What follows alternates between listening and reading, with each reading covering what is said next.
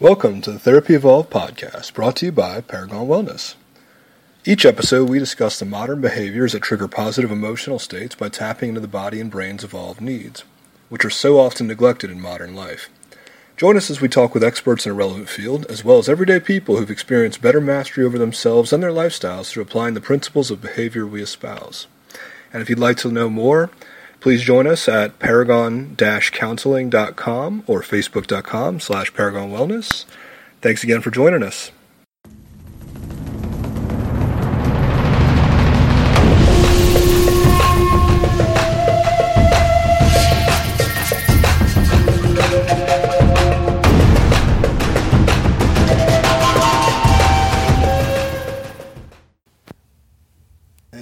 Welcome back to the Therapy Evolved podcast, where we optimize human potential through understanding our evolved needs. We are back with a maybe co-host now, Beth Pace. Hey, I'm so delighted to be here. It smells like the outdoors on this side of the lake. That is, we are on the northern tip of the suburbs of New Orleans, where everybody fled to after desegregation. So, and some of those values still persist, but it's coming along. Yeah, I was going to say, or it's sort of like traveling 40 years back in time, but let me not be unkind.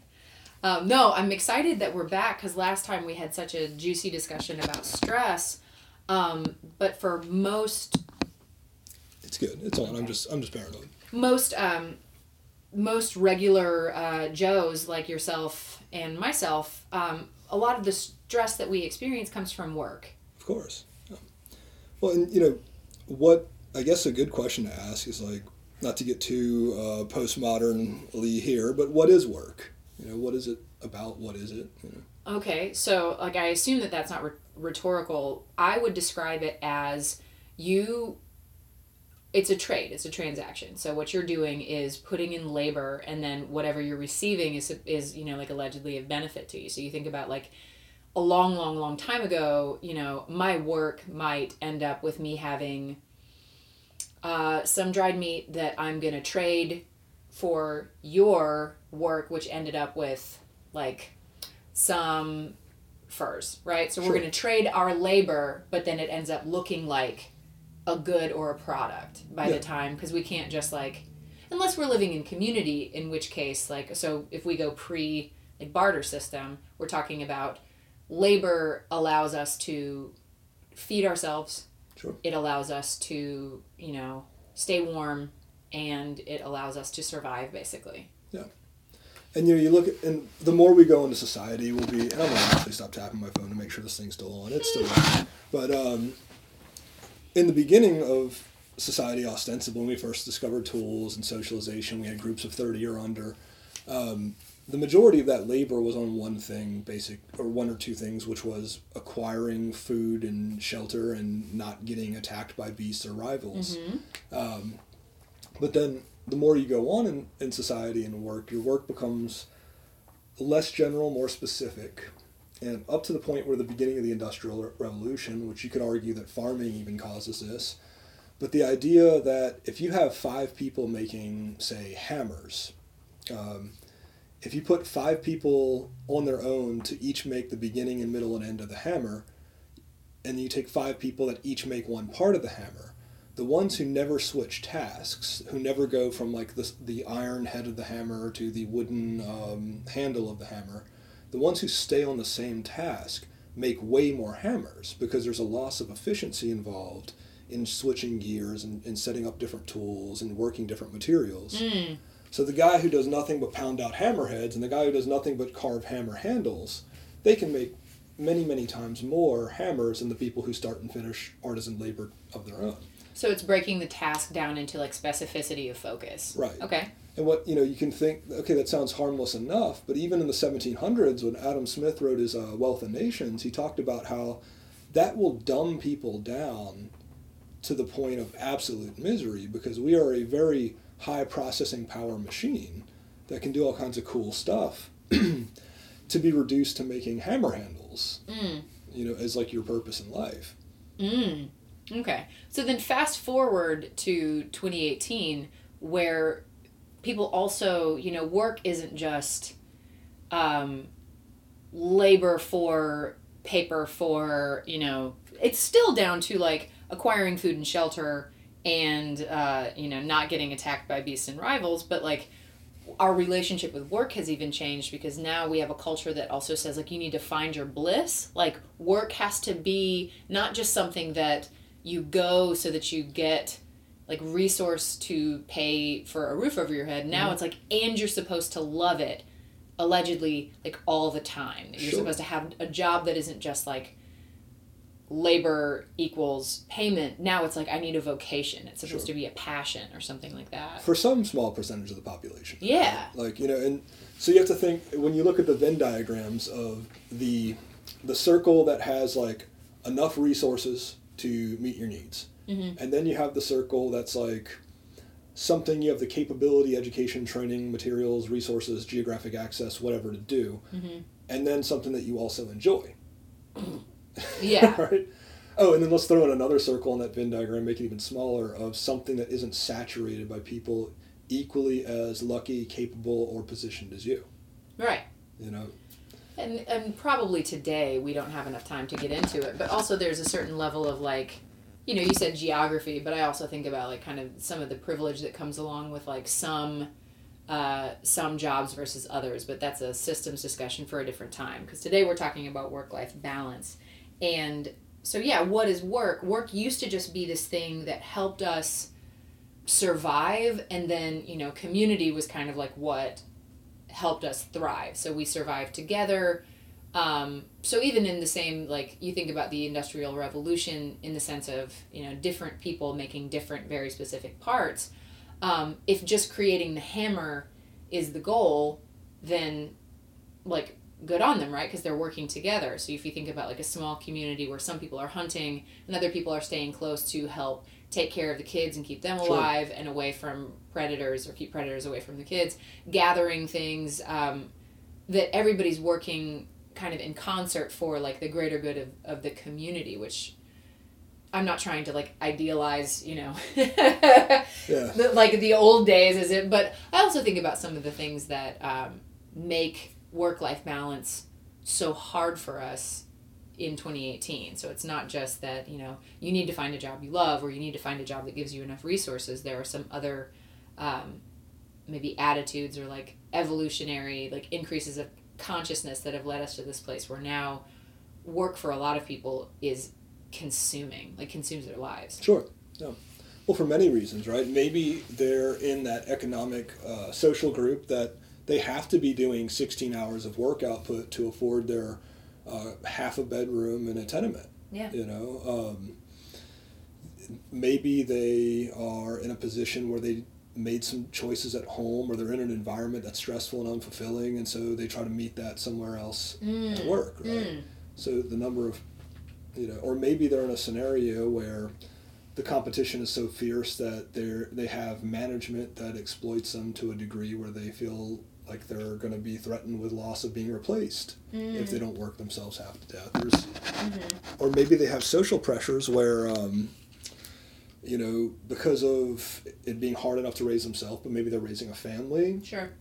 So who knows? Yeah, and so that work-life balance, again, is one of those things where it's like you see somebody's Instagram account and it's like, find your bliss, make sure to take time for vacations.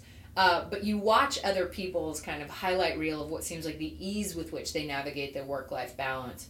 And I think at least for myself, speaking as a regular human being, finding that balance is sort of like balancing on the head of a pin. You know what I mean? Like what is actually the center. I think it's more like you do your best to manage the ebb and flow of how to have a life that feels like it's optimized, if you want to use that word, or like you have great quality of life, but then you also have work that's not all consuming. Yeah.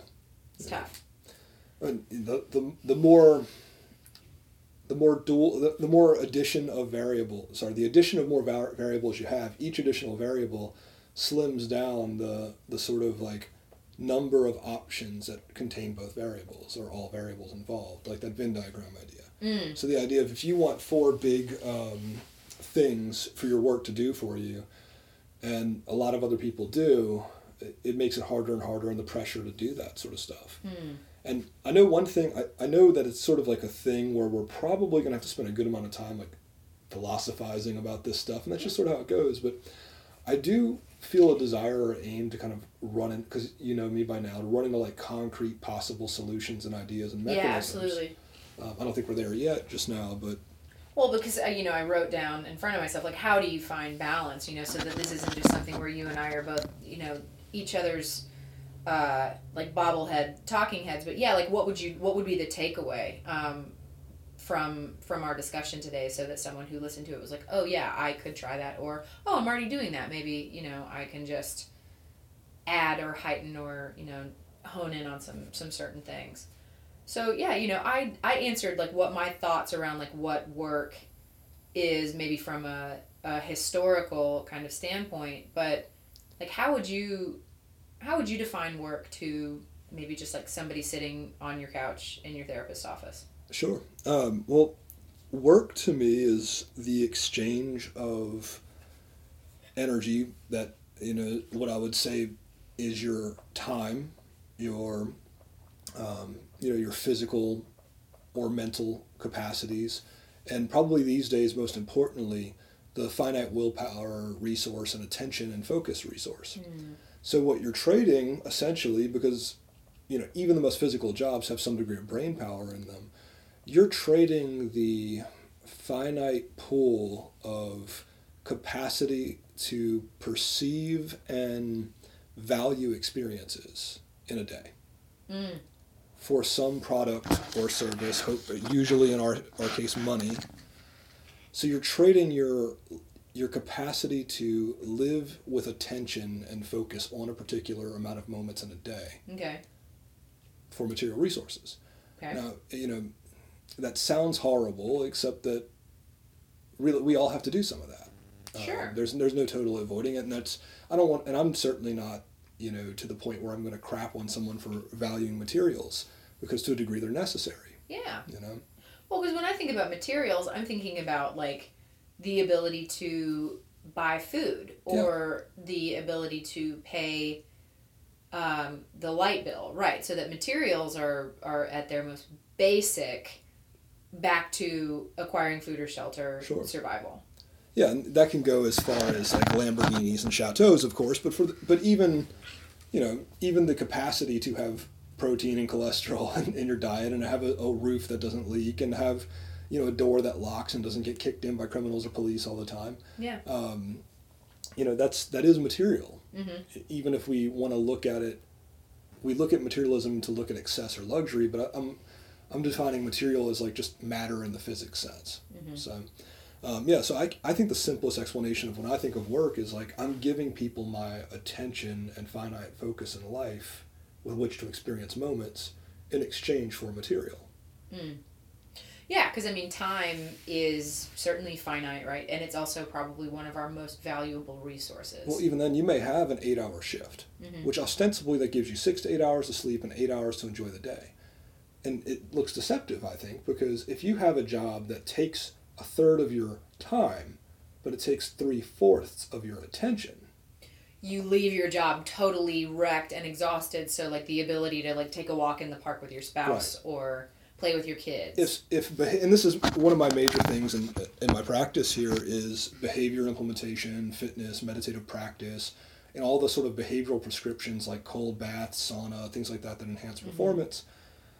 Mm-hmm. Anybody can write something into a free block of time in their schedule. That is nothing. Mm-hmm. The hard thing is to spark the wires after you've been fried and force yourself to churn out the chemical expenditure to make you get up and move to do it, and much less enjoy it as you do it.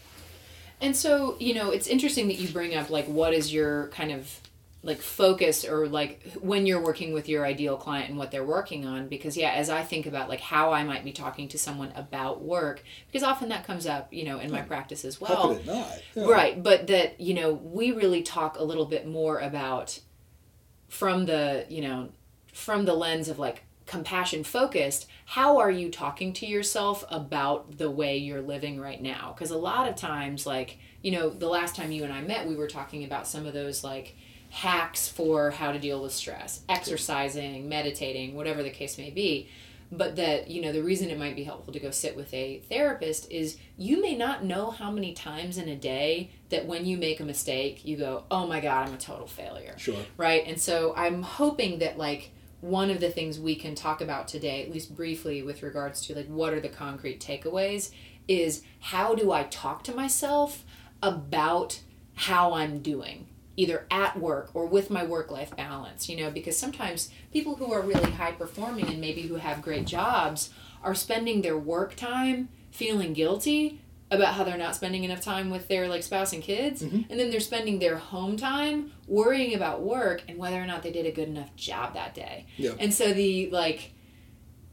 so then when you're talking about, like, focus and attention, that where's the balance there, right? When I'm at work, I'm thinking about home. When I'm at home, I'm thinking about work.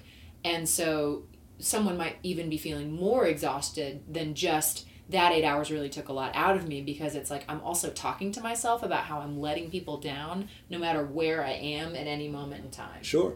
Yeah. Well, and then, you think about it too, and if you are if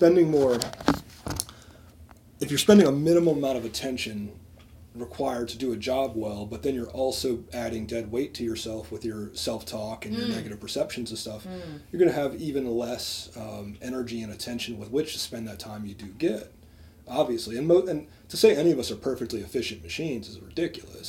So, just you, Ken, right? Just you. Nowhere close. But what I think about, and one of my favorite metaphors for therapy is, ironically enough, jiu-jitsu.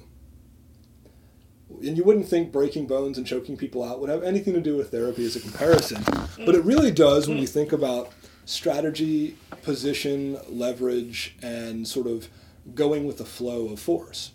Okay?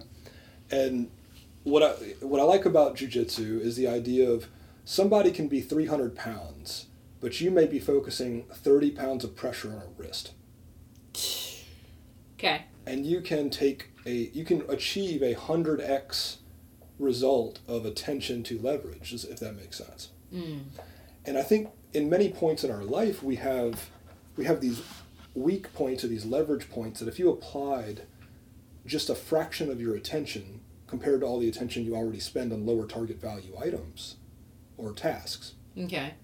you could bend the wrist, so to speak, in your lifestyle and make a toppling event, a tipping point, compared to throwing somebody's whole, like, midsection. And jiu-jitsu involves body, so it's an easier metaphor for me. It's kind of more concrete, but... Sure, well, but, if we're bringing it back to this idea of, like, focused attention, which is what I'm hearing you talk about, like, where am I focusing that energy, and then kind of back to, like, the harmful narrative, if I'm saving some of that energy from, like, beating myself up about how I'm not, like, doing a good enough job in my life, maybe some of that spare energy could be focused on, like, carving out an extra 15 minutes in the morning to, like, meditate, or so I hear what you're saying, and for me I'm thinking about, like, and that's so easy to say, oh yeah, right? But and so when you really come down to the concrete, and I guess this is kind of leaning back into our discussion about stress, when you come into the sort of concrete, okay, how do I develop and engineer the willpower to get the fuck up and go, right? That's not an easy answer. Ken, I've been trying to figure out how to be a 6 a.m. riser, like, pretty much for 7 years, and I still haven't cracked the code. Make the pain of refusing to do it more than the pleasure of indulging. Thanks a lot, Ken. Okay. I mean, but that sounds great in theory, right? Because a second ago, I'm like, oh yeah, this really means a lot to me. And you're like, yeah, Beth, that really sounds good on paper. And then you say something to me that sounds a little bit like a made-up language, and I'm like, yeah. But it's also because, right, so, like, we sometimes have, like, blocks around the things that we aren't willing to try, so then no matter what somebody says, we are like, oh yeah, thanks a lot. I barely heard you, and it wasn't because I wasn't listening on purpose. Or is that true? But the other thing that I'm hoping we'll get a chance to talk about, so yeah, like, how you focus your attention, concrete things, maybe, like, how do I talk to myself about my work-life balance? And that's, again, that idea of, like, exchange of time and energy, like, where is my energy, like, best spent? But the thing that, you had brought up, because I appreciate that you are a realist and you live in this world, is values and budgeting. right? Of course, So not just in the spirit of like my personal values and who I am, and am I living a life that's in keeping with my values, or budgeting my time, but also just like purely from this place of where is my money going? Of course. And then when am I, so like, I guess I'm just going to say it. Work is addictive. Of course. Can be, right? You know. Also allergic. Dad jokes. Dad jokes. Okay, so work can be addictive because work makes sense, right? Sure. I go to work, I work hard, maybe in an ideal situation, I get like validation or like accolades for that. Sure. So if you want to use the past experience of me being your boss, I got something out of hearing people say things to me like, wow, you really work incredibly hard. Who could manage this program if not you? But because that to me sort of like met a need for me, I would listen to that maybe than like my own sort of internal clock or my body being like, hey, you're pushing too hard. Sure. And so then because of like that, right, that I'm able to like I'm getting sort of the superficial validation of other people saying, hey, you're so good at this job. I'm kind of denying my own like sort of equilibrium, or like my gut, which is telling me like you're running yourself really ragged. This is not like really sustainable. But then as a result of that, I would then go cope with my work stress in ways that were keeping me away from like my long-term goals. And so I mean like impulse spending. Sure. To make myself feel better momentarily. This new pair of boots is gonna like fix my life. Or even just like, you know, a lot of people, you know, myself included, I had also gotten into a habit of like working to a point of exhaustion during the week and then drinking to excess at least one weekend night, which was like this, how can I say this? Like almost like a chemically created, respite from that also forced me to slow down because my hangover the next day would be sort of like debilitating. Savage, yeah. That's a great way to describe it. Okay, yeah, it makes sense. So I think we covered a couple topics here. Let's hit your energy piece first. There was an added level of power to that addiction in any kind of human services or purpose-driven work. Like Elon Musk, for example, is changing society and taking us to the moon and shit and to Mars. So that dude is going to get high off of his own progress and achievement. Okay. In our case, maybe a little bit more terrestrial, but you're legitimately helping people not use drugs again.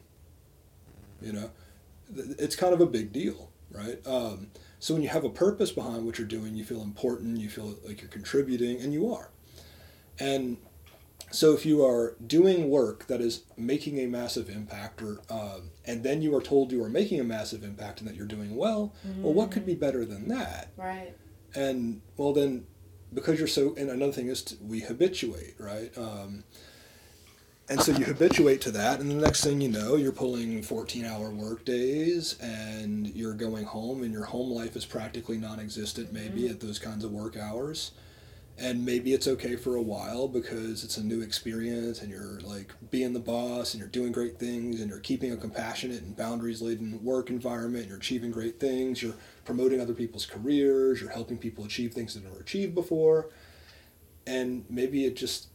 And also, let's not forget the years of school and or training and or apprenticeship that often come with these grinding positions to where you get conditioned over many, many years to forget what fun and home look like. Or like distress tolerance, right? Yeah. So that, you know, I talk about that a lot in my practice, which is this idea that, you know, the reason that the gyms fill up in January is because everybody says, okay, this is my year, I'm going to change my life, and then that the gym is a ghost town again like mid-February, is because change is really hard and we have to habituate to the distress of something that is like difficult for us. Yeah. So kind of to go back to, like, it's not that the 20-pound dumbbell ever gets any lighter, it's just that you get stronger and it feels different to lift it. Sure. So kind of back to what you're saying is, Wait, would you say that we're training little workaholics in graduate programs? Little? Adults, just regular sized adults. No, Okay. I mean little workaholics. Okay. Like mega workaholics. I've got a deal Okay. for you. I'm going to Okay. put you $200,000 in debt. I'm going to absorb your 20s and part of your 30s if you never fail a class. And when you're out, I'm going to give you $35,000 a year.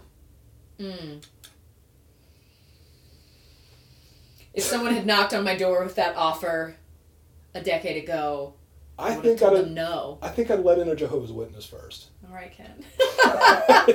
That being said, I love my job now. But, Yeah. you Well, know. and also that we don't want to go too far, again, like back into sort of the specificity of yours and my focus, because we're talking about how like work could be addictive for maybe anybody. Of course. And the reason maybe that work makes sense. Yeah. I go there, I clock in, I do my job, I leave. Well, and also it's an absolute shield from criticism from the outside world.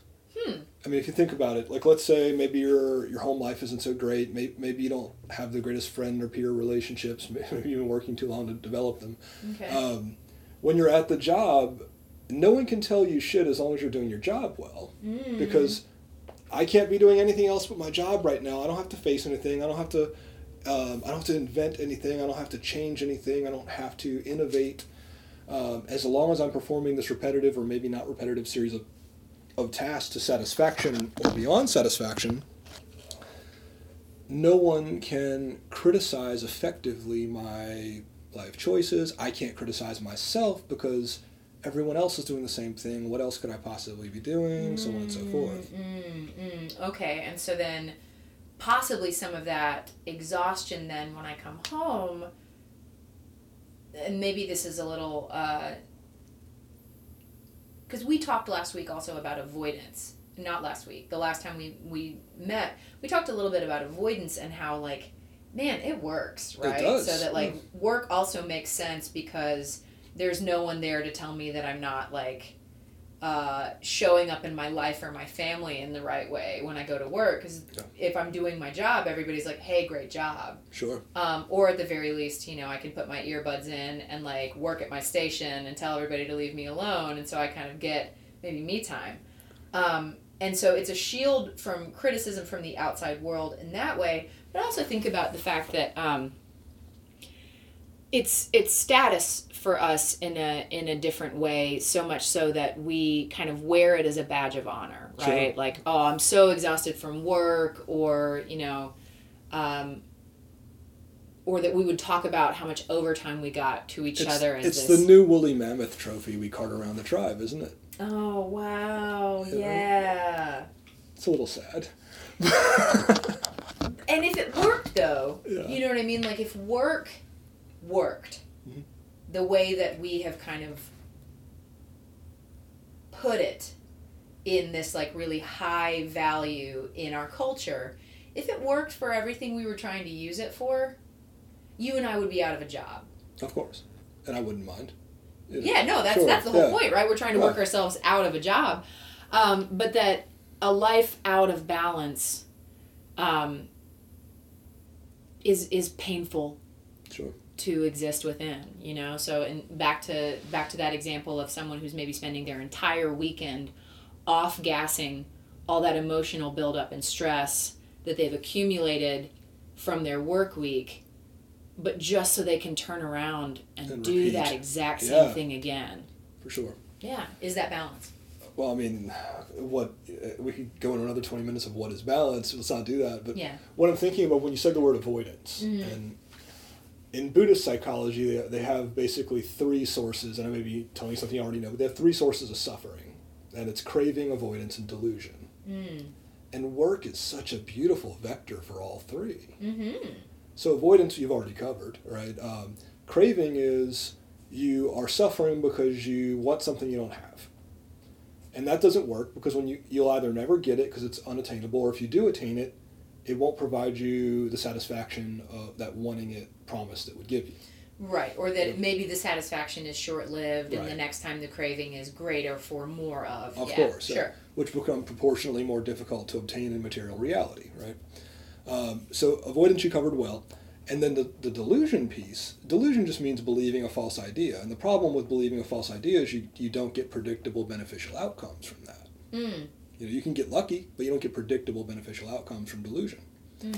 So if you believe work is going to do something for you that it won't, if you believe money will do something for you that it won't, if you believe the avoidance of the perception of not working hard enough will do something for you that it won't, then you're going to be chasing that, you're going to be on that little hamster wheel going nowhere. Well, and so that brings me back to this idea of like budgeting or financial values is, for a lot of people, and again, you and I are talking about work-life balance, and maybe we are talking about like a microcosm of the world, and that's because we live in the United States of America, which is a country of certainly suffering and poverty, but also some pretty great privilege. Because when it comes to like emotional energy or somebody stopping to think like, am I living the kind of life that I really like want to be? If I'm spending 3 hours out of my day walking to the only well in my village, 1.5 hours there, then 1.5 or probably a little more back because I'm carrying water, do I really have time to be like, what is work-life balance for me? Is this what I wish? You're right, because like, I'm on a different plane. Sure, no, but to be fair, let's take that a step further. Many of the happiest places on the planet have the least amount of resources. You're right. But that being said, it's not too happy to get your head chopped off on an ISIS news station either. So, there's a balance to this. Oh, we don't do political correctness here, Beth. We just don't do. I put my palm on my forehead, like not even realizing that I had just like face palmed. I mean, the man is right. But what we're again, like coming back to maybe Western culture and like our Western values around work, if anyone has ever experienced what it's like to be out of a job, then we know that that's also incredibly painful. It is hell, yeah. Right. But in this case, what we're talking about is trying to find, the balance between gathering resources and having a life that feels, worth living with those resources. Go ahead. I think we covered up to the money point of the whole values, why we do it other than the money, what it gives us emotionally. Yeah. I think this would be not a totally easier problem, but I think this would be a much easier problem to solve if it weren't for like the looming sword of Damocles of poverty hanging over all our heads. Financial instability is what we're not just chasing this ideal, we're also running away from the next emergency, or that a lot of people are one paycheck away from, crisis. Sure. And that's unavoidable as a risk factor. Sure. It is absolutely a risk factor. But I think we can get into deep philosophy about meaning, purpose, why we do what we do, whether we do it correctly, and that is valuable, because not everybody listening to this is still in a position to be afraid for where their next meal is going to come from, or where their next shelter. That doesn't mean they're not going to get sucked in either. For all the reasons you described: prestige, displacement of attention and responsibility and focus and energy, and avoidance of other problems that they maybe aren't as skillful at handling as they are at a job, But then it comes down to that nasty reality of like starvation sucks. Getting thrown out of a home really sucks. Not being able to, engage in a world that is steadily getting more and more expensive sucks. And that's if you're single. If you have children to care for, and let's hope they don't get sick in America. Right? So we do have to probably talk in some level of detail about this level of pain too. Sure. And in my mechanical mind, while I'm no financial advisor, I feel a lot more comfortable talking about these moving parts because they're quantifiable. Yeah. And one of the things that, I can certainly say is that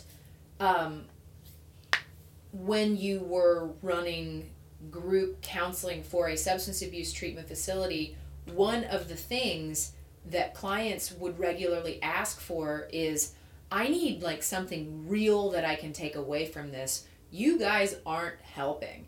And the reality is that we can talk about find your bliss, find your passion, love yourself, talk to yourself differently. But if someone, again, we're saying like is one crisis away from or like one emergency away from financial crisis, it is really helpful to think about like, what are my financial values? How do I budget? I've regularly walked into a room where you were giving like a talk to a group and like read what was on the board and been like, that's really helpful information. I think for us, there's a luxury to being able to talk about the sort of ephemeral, like, who am I? What am I doing? Of course. When the day-to-day may be like, okay, I have $17 in the bank and I have to pay the toll to get back over to the side of the lake that I live on. Sure. You know. Do you need toll money? Like, No, man. let's talk about that. So let's actually like talk about things that are quantifiable, because I'd be curious to hear about it, because work-life balance, a lot of the, people say the rat race, and I just think about a hamster wheel, you know what I mean? That idea that I'm chasing this dream, but at the same time I'm also running away from crisis. It's really more like I'm just spinning around and around and around if I don't have like a path to get out. That's real. Well, and modern capitalistic industries, electronic currency, all this other stuff, it is unnatural in a way, but in a way it is natural. And I'll get briefly philosophical, and then I'll come back to my mechanical savagery. And when you look at what is something like a rabbit, it is chewing grass to obtain the energy to keep moving around to create more rabbits until it is eventually consumed or dies of old age or injury or whatever. Much like ourselves. Okay? And what it's doing when it breaks down that grass or that vegetable or whatever in its stomach, it is essentially converting its work energy, right? It is giving attention and focus and physicality and all this other stuff and competitive edge to its own survival. The entire ecosystem of the world is an exchange of energy. The sun exchanges energy with the grass, which exchanges energy with the rabbit, which exchanges energy with the predator, which exchanges, you get the idea, and that whole Lion King talk. But is that really that much different than a banking system? Yeah, I mean, I can even down to the fact that there's electricity in bodies and brains, and there's electricity that runs our current accounts. I guess as above, so below, if that metaphor even works. But although there's as, that would make it a simile. Goddamn, I'm stupid. You're doing all right. But I mean, I think I appreciate what you're doing, because even for me to conceptualize what you're talking about, as we've said before, that thoughts are electrical and emotions are chemical, but for me to sit here and sort of compute, right, so that the rabbit, right, circle of life, cycle of life, or just like money kind of flowing, energy flowing in that same way. It is it's the same thing in a different mechanism, right? Or maybe it's the same mechanism in a different thing, however you want to look at it. But I'm not that good at philosophy. What I am good at is cold, hard, savage materialism. Let's hear it. And even in my personal practice, that sounds very Buddhist. In my professional practice as a private therapist, I don't encourage rumination or deep philosophy at first. If you are not turning your body into a savage protein and cholesterol devouring machine, if you are not getting enough sleep, if you are not waking up early and outmaneuvering your competition, even yourself from yesterday, if you are not taking responsibility for your actions and also taking responsibility for letting yourself make mistakes without beating yourself up during those actions, if you're not handling the basic mechanics of being a savage animal in the savage world, what good is that fancy brain between your ears and all the philosophizing it can do? Tying that into work-life balance. We can get into the ephemeral, as you called it, but don't go there until you have the financial and the material straight. Now, that doesn't mean get rich, right, necessarily. And when I look at this, I think the biggest terrestrial, and I'm going to use terrestrial to mean financial, problem in work-life balance is people targeting their energy poorly. In the jiu-jitsu metaphor, they're not going for the smallest, weakest joint they can bend to attain success. Okay. All right. Finances. Let's say if I'm a giraffe, no. if I'm just some animal, like go for the low-hanging fruit, right? Of course. You don't, or go for the combination of lowest hanging, highest caloric yield. Yeah, okay. With least amount of predators in competition. Another of those Venn diagrams, right? Mm-hmm. As the rabbit goes for those things, the human goes for lots of resources, low competition, meaningful. They have the capability to do it well. And so the more things we want in the same thing, that field gets smaller and smaller. Okay. Right? So you're saying put financial and material first, and then you don't have to philosophize about work-life balance. Well, put your solid mechanism of your body and your thinking processes into mastering the strategic objectives of the physical first, and then your finances will come. And once you get your finances in order, and you've got the personal maintenance to not seek external maintenance into your body or your brain elsewhere. For example, boots. Right? Gotcha. If you are taking care of yourself, eating the right kind of food, getting enough sleep, doing the right amount of physicality, engaging with the right people socially, those boots aren't going to be as tempting. They may still look good, Mm-hmm. but you're not going to use them as your escape, mechanism per se. Okay. But coming to the money piece, the targeting element, right? The amount of money people spend proportionate to the focus, energetic, and reward system response of what they spend it upon. If you spend $1,000 on clothing that is, higher quality, more well known, gets you a little bit more praise, but it only has like maybe a 5% to 10% differential value in its own utility of providing shelter, on your body.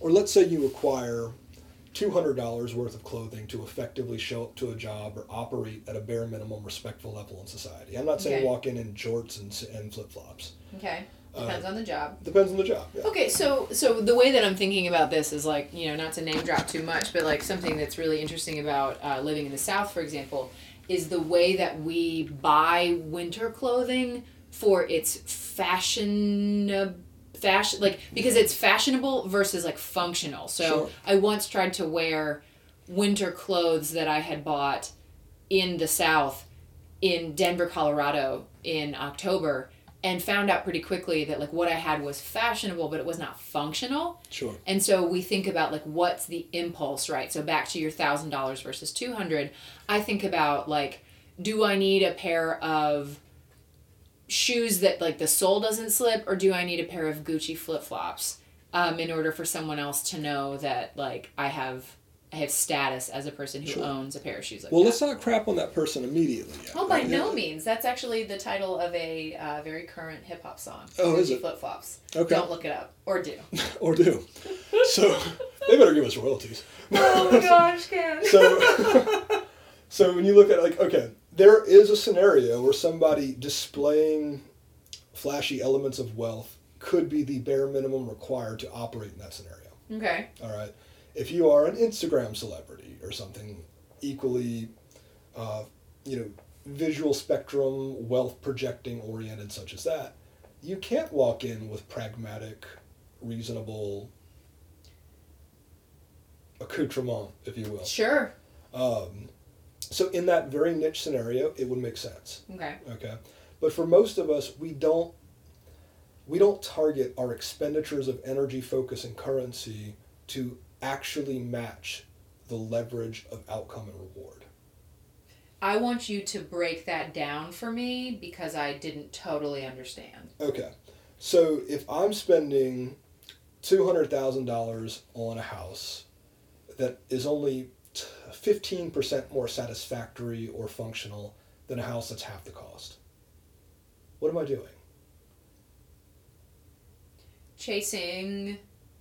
Well, let's say the difference is I get some shallow or incremental push to my identity because I live in a certain neighborhood, or Okay. because the facades look a certain way, or because there's an extra bedroom or two with which I can host parties, or whatever small incremental motivating factor, or the fact that, maybe you're choosing to spend double that money so that you can tell people you live in something of this range, or You know, if you literally, if you live in Miami and you find a $200,000 house, you're actually doing good.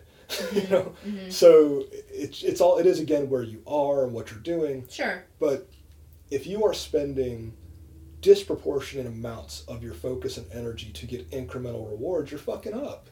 So I guess what I'm like, if I'm gonna go back to like the Boots reference, I'm thinking about it more like I go to lunch every day. I go out to lunch every day to sort of keep up with my coworkers, when in reality, saving that money and bringing my lunch from home might kind of like meet my financial values or like serve my budget better. But, you know, and again, everything is like is nuance, right? Sure. Let's say that you are cultivating relationships with people who can advance your career. You may want to spend that money going out to eat with them more and more often because you're marketing yourself, right? And so I guess what I'm hearing you talk about really is this idea that you have to know what your goals are in order to be able to put any kind of focused attention. Of course. Okay. Yeah, and it's so obvious that it's kind of like, oh, yeah, you're a fucking genius. But no, man. But I mean, when people say things like, I just want to be happy, like, what does that mean? Because if like joy is an emotion that's like pretty fleeting, like all emotions are, you know, you ask somebody like, what do you want out of your work-life balance? And they go, I just want to...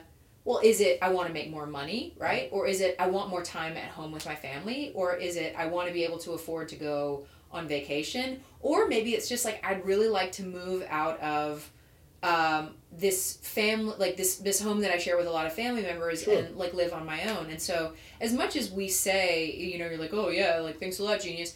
For me, I think about the fact that like we regularly, if we're getting caught up with what we are sort of being shown from the world around us, we don't necessarily like, it is our task to kind of regularly stay in touch with like what our own like real goals are, and then bringing them back to this place that's quantifiable, you know, so. Absolutely. I mean, so a couple things I heard from that, it's sort of like, do I want this, or this, or this? And then I like to break it down even more simply. Are you looking for serotonin? Are you looking for dopamine, anandamide? Basically all the neurochemicals that trigger the different types of emotions that we like to throw fancy philosophical terms to. Okay. If you seek things, you know, if you have an imbalance of one type of chemical over another, if you're getting massive expenditures of finance or energy or time or whatever for intense fleeting highs, that's dopamine, right? You might be more inclined to spend your money on speedboats, okay? And if that's what you're seeking, that's what you're seeking, so long as it's not detrimental to you. The problem with dopamine chasing is that it tends to be disproportionately financially expensive for most people compared to the duration and intensity of the reward. Okay. Okay. So if you have a speedboat that costs you a fifth as much as your home, okay. And it really gets you high the first 5 times you take it out. Well, then it starts to diminish. Well, the price doesn't. And not only does the price of this item not diminish, the value certainly does, but the price didn't. What diminishes is what doesn't diminish is the amount of energy and focus you have pre-committed or post-committed into that low-yield, high-cost problem. Trapped in a financial commitment. Sure. Yeah. And the more of those that you're in, the harder, the fewer options you have to reduce the intensity and duration of your work. Obviously. Okay, I see what you mean. All right, so yeah, like the question you're asking is like, what is, you know, you and I have a treasured colleague who's a psychiatrist, and one of the things she'll regularly ask people is like, what maybe is your substance of choice doing exactly for you? Because then that's what she's saying is like, then what would be either like a healthy medical replacement if she's talking about psychiatric medications. But you and I are talking about like breaking down not just work-life balance into goals, but like, what sort of a life do I actually want? Because, okay, so like, I mean, and here's me showing like how light my appreciation of evolutionary psychology and neuroscience is. And I don't mean keeping it lighthearted. I mean, I'm not going to read the kind of books you read, Ken, or listen to the kind of podcasts you listen to, because that's not what I spend my time on. But when you think about like oxytocin or like this sensation of like connectedness, if somebody says the reason I want to work less or work more is to provide for my family, or maybe someone else is saying the reason I want to work less is so I can spend more time with my family, right? And that those two things are not the same, even though it might be easy to say, well, I work so hard so I can, have money to spend on my family and that we can go on a vacation once a year, or even just like I can take my kids to Chuck E. Cheese for their birthday. Yeah. But when you really ask someone to kind of funnel it down into, do you want more time with your kids and the energy to spend with them, or do you want more money so that you can, put that towards their college fund or whatever the case may be? Now, this is where, one of my deepest frustrations with this beloved counseling profession is that we are so open-minded that our brains fall out sometimes. And what I mean by that is every outcome is equally valid and all this other stuff. That would be true if not for biology. Okay? So where I'm going with this, you mentioned a beautiful point of, for example, do I go on the big vacation for 1 week out of the year, but then work like a dog for 51 weeks? Yeah.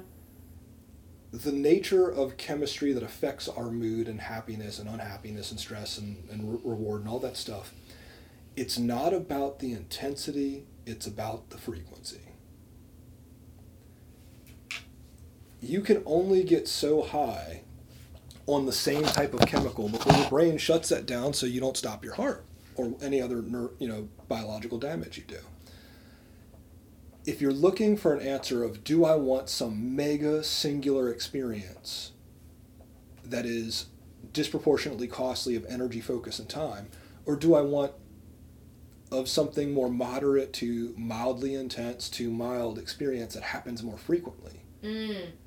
I'm going to do the cardinal sin of counselors here and give definitive opinion. Go with what you do more fucking often. Your vacation is not your life. And what the hell is the point of the best vacation on the planet if your life around that vacation sucks?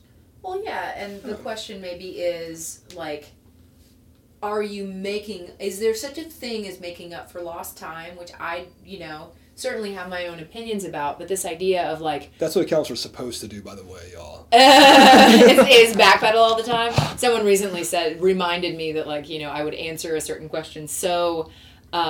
in such a slippery way that other people would be like, see, you can't get a straight answer out of these people. But, if you think about kind of back to that, like, do I work hard so I can, put my kids through college, or do I work less so I can spend time with them? And this is a really hard question that a lot of parents grapple with. And then the question of, like, if you ask any of your own clients, like, to think back, what do you remember about, like, holidays? Do you remember presents, or do you remember, like, family meals, togetherness? Like, which of the memories really stand out for you? Kind of in the same thing, like, if you've there's an obvious answer to that, isn't there? Maybe. Okay. Yes, by and large, what we remember is the warmth of connection with family, more so perhaps than, like, the present. 8 hours of oxytocin is way more potent than 10 minutes of dopamine. Okay. So then thinking about that back to kind of like making up for lost time, one of the things that's really wild is that if we live long enough to get to a certain degree of, like, financial comfort, and say, for example, we retire, one of the alleged luxuries of that is being able to look back on your life and figure out if you spent it the right way. And that's rough. I am definitely on the mini retirement Tim Ferriss cult as that goes. Respect. But, so then in that case then, you think about someone who's in their 60s or 70s and then looking back on, what was I doing when my kid was 5? Sure. What was I doing when she was 10? Was I, and this is only if someone has, like, also sort of habituated themselves to being able to be self-reflective, which is way hard work. And also counterproductive, so don't do it, because we're not going to encourage that. Right? You may not plug in that spreadsheet if you think too hard. Okay. And I guess what I'm getting at is stopping and taking time to reflect. Now, what I mean is, am I living a life that's in keeping with my financial values, right? And that's really like, and here's something that we were talking about, like before we turned the recorder on, was also that the difference maybe from like an evolutionary perspective of today versus, a couple thousand years ago, is we survived by getting help from each other. Sure. Whereas in 2018, we think that survival, or we've been conditioned maybe to think that survival is doing well to an outside observer. Sure. Right? And that really has to, or so we think, look like don't ask for help. Right? There's still a lot of stigma around. So you can talk about how hard you're working and how much you're grinding, but it's not quite the same thing, or maybe it's not as socially acceptable to look at a colleague, a friend, and say, I'm really burning myself out at work and I'm not super sure that I'm living a life that's in keeping with my values. Like, we're just not really, I guess, societally conditioned to have those sorts of conversations. Well, and how sensitive can the person to your right or left be when they're doing the same thing and suffering the same way? And they're like, get back to your spreadsheet, bitch. Yeah, like, don't ask that kind of question. And so what you and I are doing, as much as I'm saying, as much as I'm hearing you, I hope lightheartedly say, don't get too deep into reflection. Until you have your terrestrial shit together. Got you. And I'm of a differing opinion. There, I said it. Opinion. Awesome. I have one. My opinion differs from yours, and I hear where you're coming from, and I certainly appreciate it. And I'm saying that so often, or at least in my own case, I was eyeballs deep in my workaholism, and I was also eyeballs deep in all of my like coping and avoidance strategies that were keeping me from being able to see that I was killing myself. Sure. Right? And I had to have like a pretty significant, like earth-shattering like consequence in order to kind of come to in my own life and be like, wow, I don't want to live like this for the next couple of decades. You know what I mean? For sure, yeah. And so you are of such a good performance that they would have been happy to have you and give you more work. Yeah, more work, not more money, more work, right? And so, I was just talking to someone today who's kind of way into the world of work, is really different.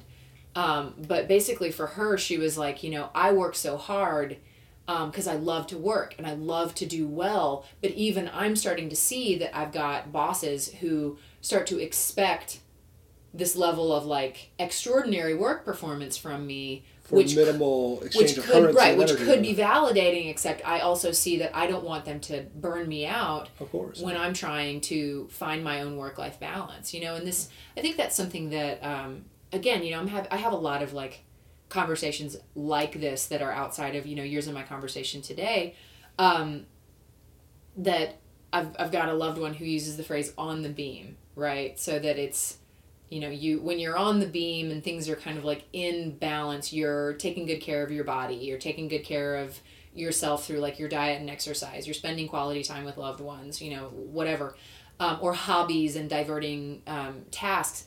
And then when you're not, being able to also read those cues so that you don't find yourself so far off of like the beam of that balance that when something does, like when shit really does hit the fan, you're like so far away from the habits of like eating healthy. You don't know what the beam looks like anymore. Yeah, right. And, we use, a lot of times we use phrases in the addiction field, like relapse, and people immediately like in their mind picture like picking back up a mind and a mood altering substance. Of course. And I'm thinking more about like, if I stopped watching Netflix basically from the second I get home until the second I go to bed, and I started like working out, stretching, hanging out with my family, whatever, and then I go back to watching Netflix every night, being tuned in enough to myself to say like, what's going on here? Like, where's the balance? And so, you're talking about budgeting,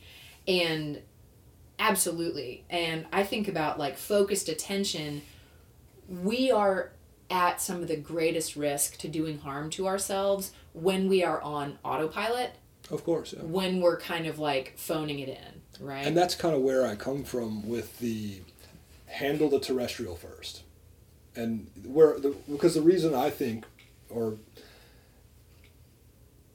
you know, there's good research on both sides of this fence, so I really can't claim superiority in this opinion, but as much as I would love to. But if we were like actually like fighting in a martial art, Ken would for sure win. So like in an intellectual discussion, it's fair game. But so you look at this, and what's more likely to put you on point out of your many options, right?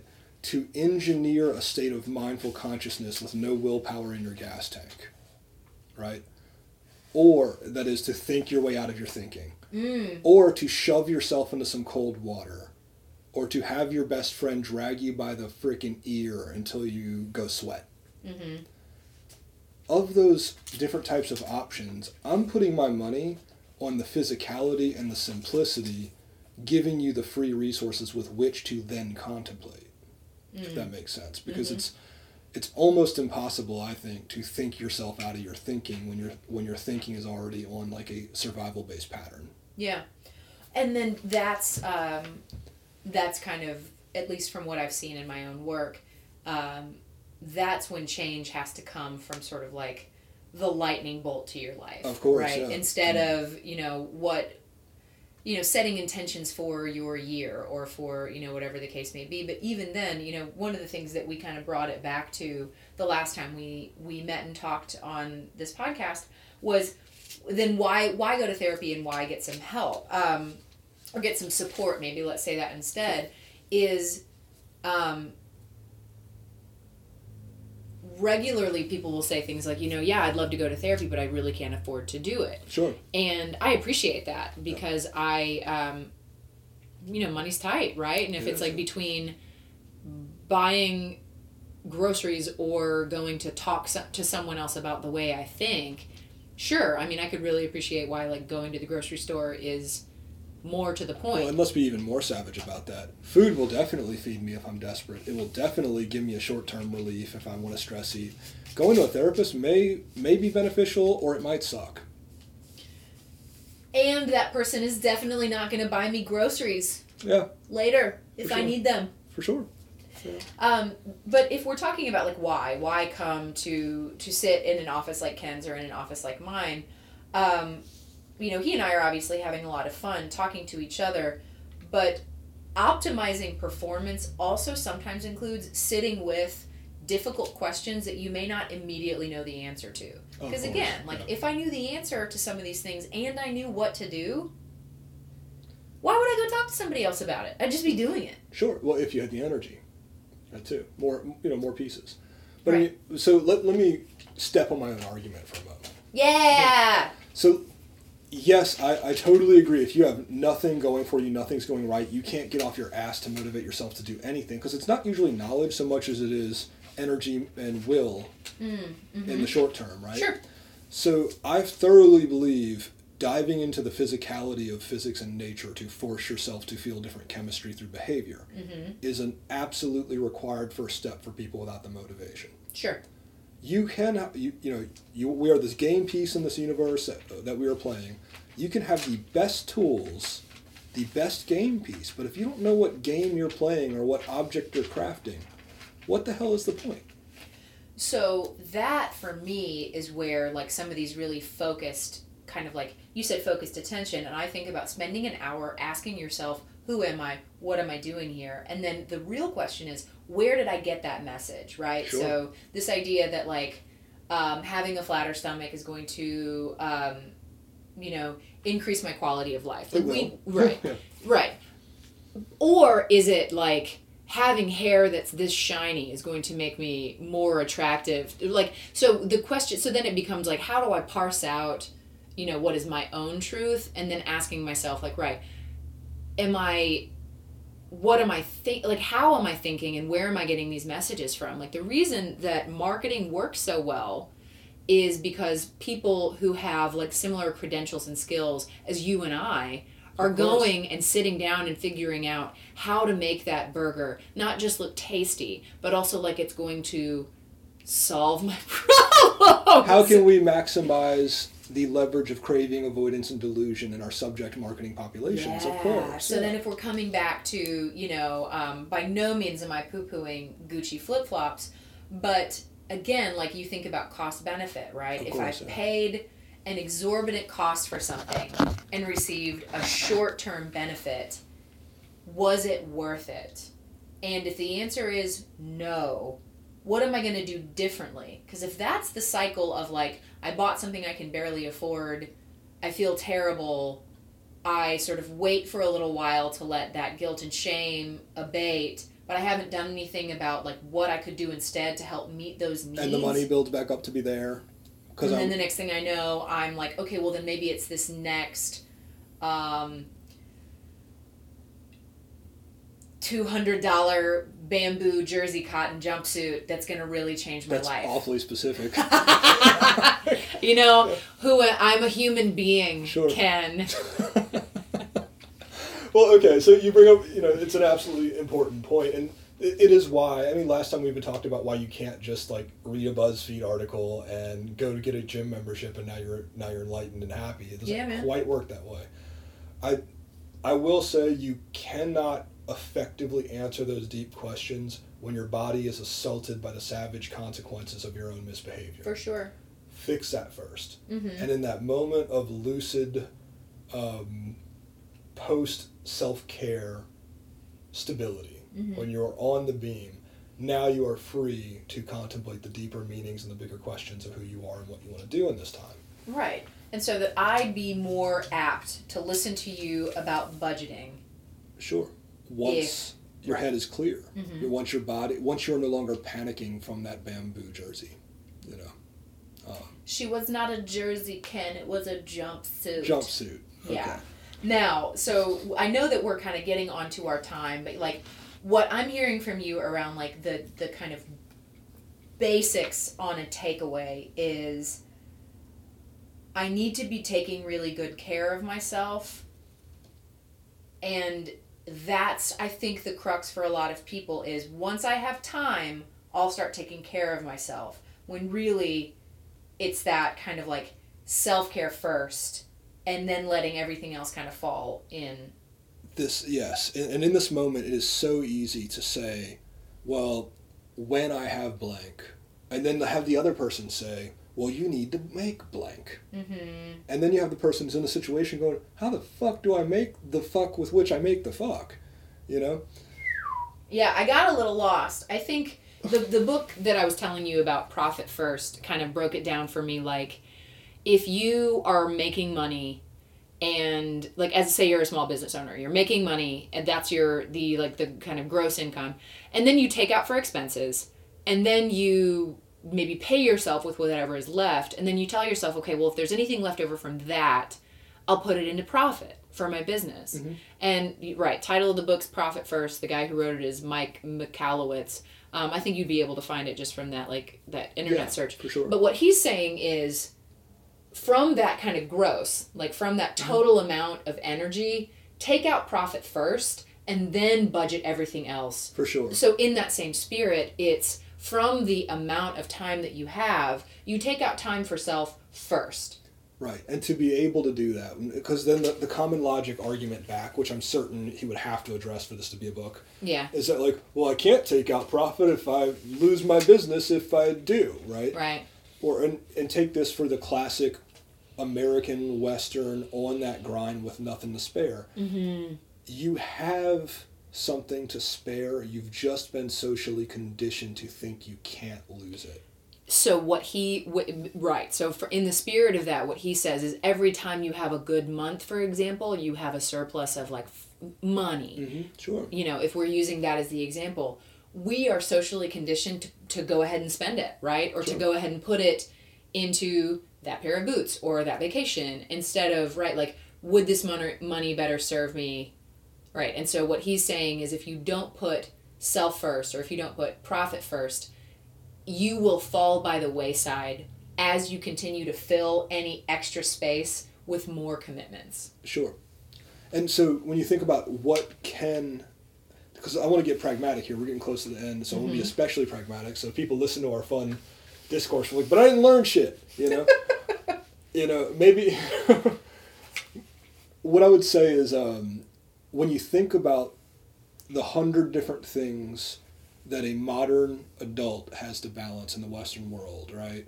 This bill, this bill, that one, this obligation and that one, this piece of time, that thing. What I would say is an 80-20 analysis, just your classic, not Parkinson's, I'm blanking on it, but the principle by which for 20% of all your people, places, and things are 80% of your beneficial outcomes. Pareto's principle, okay? And what that means is absolutely do not give up the 20% of things that are 80% of your beneficial outcomes.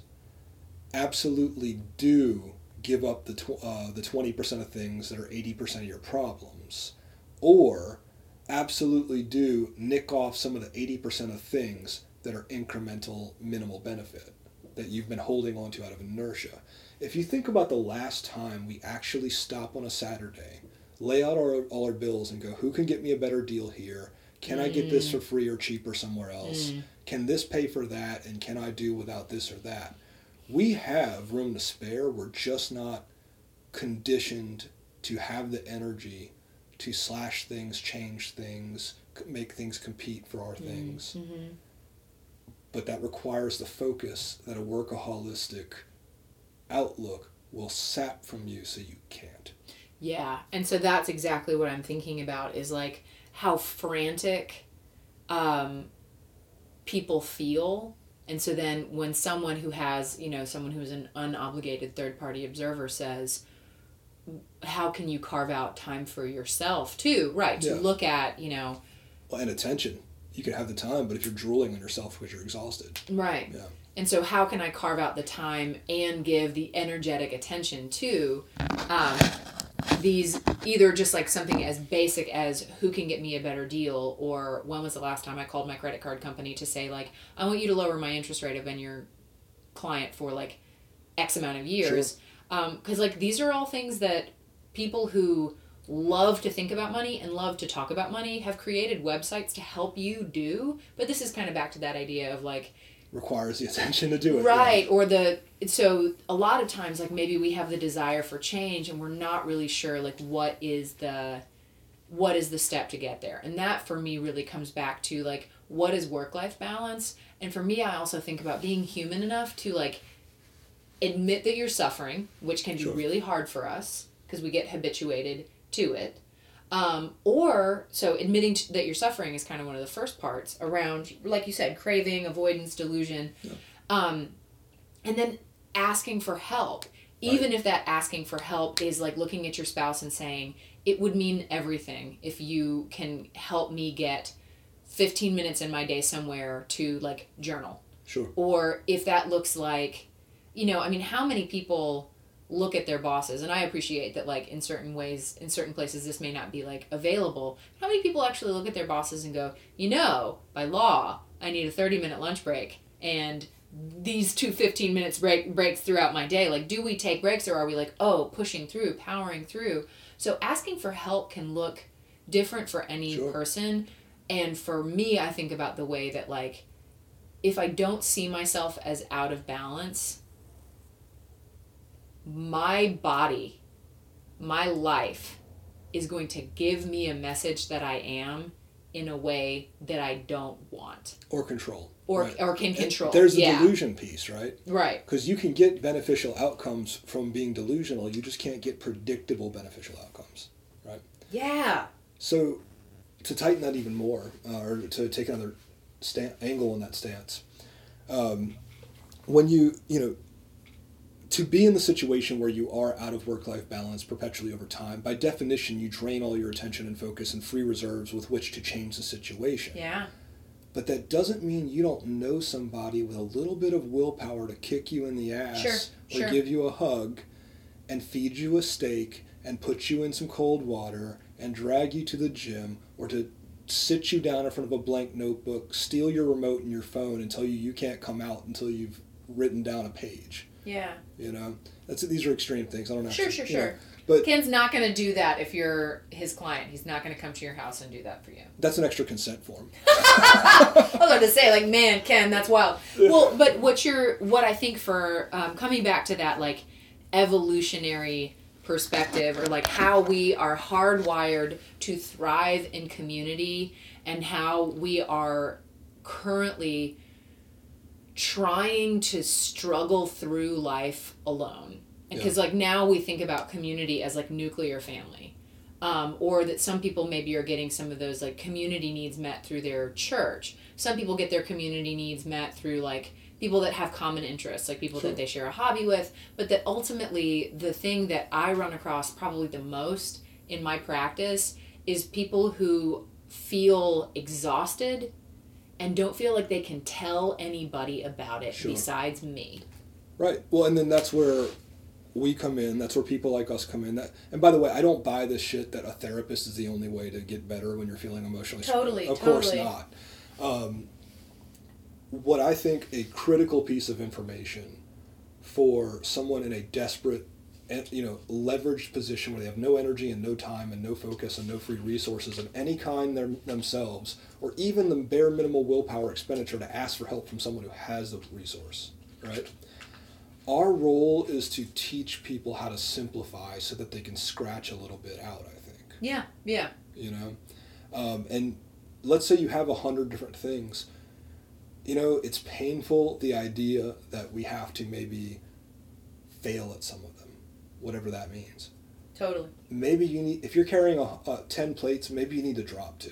Mm-hmm. Let them smash. Yeah. The world will go on. Yeah. And what's that? You had a quote. Well, now I have no idea, but I'm thinking about, like, for me, I think about, like, it's like spinning plates, which, like, maybe you've never seen in, like, real time, but it's basically somebody trying to, like, balance a plate on the top of a stick and then, like, down the line doing 10 of them. And right, so maybe it's not even just carrying, it's this idea that, like, that frantic energy that it takes as soon as I feel like I've got this one now settled, I have to run to the forefront to make sure that, like, that's no way to live. It's delusional, and it will not have predictable beneficial outcomes. You had a quote about pain and shells that are like... Oh, right. Well, it's not my quote. It's Khalil Gibran's, but his poem On Pain, I regularly quote for people because it's so human. The opening line of his poem On Pain is, "Your pain is the breaking of the shell that encloses your understanding." And in my own human experience, I know that I am the most open to change and I am the most receptive to it when I am sick of suffering, doing things in a way that are not serving me. And it's the best way our body knows how to communicate right and wrong to us. Yeah, totally. You know? There's this really funny, like, kind of side-by-side tarot card analysis. It's not an analysis, but it's a meme, basically. And the first one is, like, this little fat cherub baby sitting on a white horse, and it's the sun, like, that's the card. And so what it says above it is what people think a spiritual awakening looks like. And it's this little baby just, like, basking in the sun on this horse. And then it's, what a spiritual awakening actually looks like. And it's the Tower card, which is sometimes described as the lightning card. So it's like a bolt of lightning striking this tower as, like, people are throwing themselves out of it. And, like, that's what change feels like, which is what makes it so hard. Yeah. Is because it's painful, it's scary, and our fear tells us that the unknown on the other side of that change is going to be worse than the current sort of, like, cyclical pattern of craving, avoidance, delusion, pain, workaholism, exhaustion. Of course. It says, like, this is the only way to survive anything other than this. Yeah. Right. And so breaking out of what we become habituated to, that some distress tolerance is really helpful, right? Sure. You go work out, you get sore, you keep going, you run, right? Like, the difference between running 1.5 miles to deal with your stress and eating a value meal at a fast food joint is that one of them is a little more painful and has a more lasting benefit to it. Sure. One of them is a little bit easier but has a longer term cost. Way better targeting. And you speak of suffering and like distress tolerance, and I don't even think, I think if you're surviving in this world, you have way more distress tolerance by leaps and bounds than you need. It's just about applying it to different avenues. I think that's really crucial. Is a lot of people, myself included, are like, I could never do that, or I could, and that's where that's your, to quote, kind of Buddhist tenets. It's like we are hardwired to chase pleasure and avoid pain. It's just that we don't have to be only that, right? Sure. I'm not just an animal. I have this incredible computational ability, critical thinking, this idea to process consequences, which is so fascinating, right? If I save $25 a week, then in this many weeks, right? So like even the ability to think about the future and plan for it makes us exceptional. Of course. And taking this another slant, the whole, we have the capacity to think about our thinking, to process our consequences. A thought about what would be a bad idea for us would be a moment of our time. That would be the extinction of a genetic pool for another animal, because they would know nothing but to go and try it. Yeah. And so we're very, very capable and unique in that way. Yeah. But you look at it in the distress tolerance of suffering.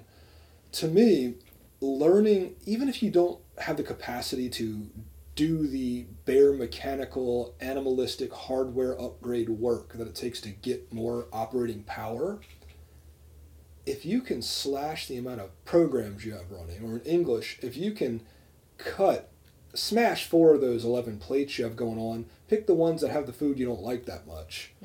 Accept the noise and the crash and the slight cuts and the pain and the embarrassment of that broken porcelain. And now you want to talk about getting a massive work-life balance upgrade. Well, if you only make, we'll say, $20 an hour, but you were spending $18 and you went to spending $11, that's a $9 raise. Yeah. That's hard. And I think that, I know we're getting to our time, and the hope would be that we have brought some thought, at the very least, like when, things are thought-provoking, or if you have an opinion, certainly, about some of the things we've shared, find Ken on his website and tell him what you think about it. But how, like, for me, the beauty of the human mind is that whenever we feel stuck, if we want to sit in stuck and really feel it, that will be oftentimes the impetus to make the change. And then I'm more willing or open for it. If I'm feeling stuck and I play a video game on my phone, consume something, purchase something online impulsively, drink something, smoke something, eat something that allows me to numb or mitigate that feeling of being stuck, that's how I stay stuck. Right? And just because my brain, my little limbic system, my little fevered brain tells me that that's the way to cope, doesn't mean that I don't have a further, higher ability to say, yeah, but that's not what I actually want. Sure. Yeah. One more point I think is valid to carry out here is the answer you get, whether it's through listening to the pain and communicating in that universal language rather than just shutting off and not paying attention. Right. Or whether it's through advanced reflection or planning or whatever, whether you address it from the philosophical to the terrestrial or the terrestrial to the philosophical, the answer today may not be the answer tomorrow. So let's say, man, you're working 14-hour days, you're killing yourself, but you're making like 5x the amount of money that you need with your current expense level, right? So let's say at that point, if you can manage that for 6 months and really keep to your intelligent budgeting, well, you've just bought yourself a massive leverage of freedom. So maybe that person that we would go, oh my God, he has no work-life balance, or she has no work-life balance. If they have a plan and they've balanced it in accord with their actual energetic capacities, and they know that they will not break or deviate too far unless something better comes along, then what may look horrible to us may actually be a brilliant exception to the rule. Yeah. You know? Yeah, and I think that the great thing about spending time in therapy, spending any time in self-reflection, period, because again, going to a therapist is not the only way to get to know yourself and what you need, is that the right answers will come to you for you, right? That's one of those things that when people say trust your gut, somebody wrote a book called The Second Brain, talking about like the all the neurons. And right, that there are other ways that like we find out what's good for us, what's right for us, what's wrong, besides just maybe like our conditioned mind or our brain. And so that sitting in silence of all the things that people say, well, I don't have any time for that, you know. Sure. I had someone tell me once who had 7 kids, and we did some guided meditation in a class at one point, and they were like, I'm going to go home and shut myself in the closet and try this sometime. So, like, when there's a will, there's a way, even with 7 children in your house, that this person was like, this was really helpful. I am going to, like, once it becomes a priority, you make time for it. And that, you know, in the will piece, when people don't have it and they don't know that it is a quantifiable thing that can be trained and developed. Yeah, and built, that's real. You know. Beth, thank you for your time. Thank you for coming to 40 years back in the past. To the land that time forgot? No, it's my pleasure. Well, yeah, I'm looking forward to making this a more regular thing. And yeah, if anybody's interested in other topics or things that you find curious or want to hear us broach, find Ken on the internet. Or find Beth. Where can they find you, Beth? So you get some hate mail too. Yeah, still on Psychology Today. If you type in 70119 and my name, Elizabeth Pace, Pace, you could find me. And if you're in the city and I seem like someone that you're interested in working with, I am accepting new clients.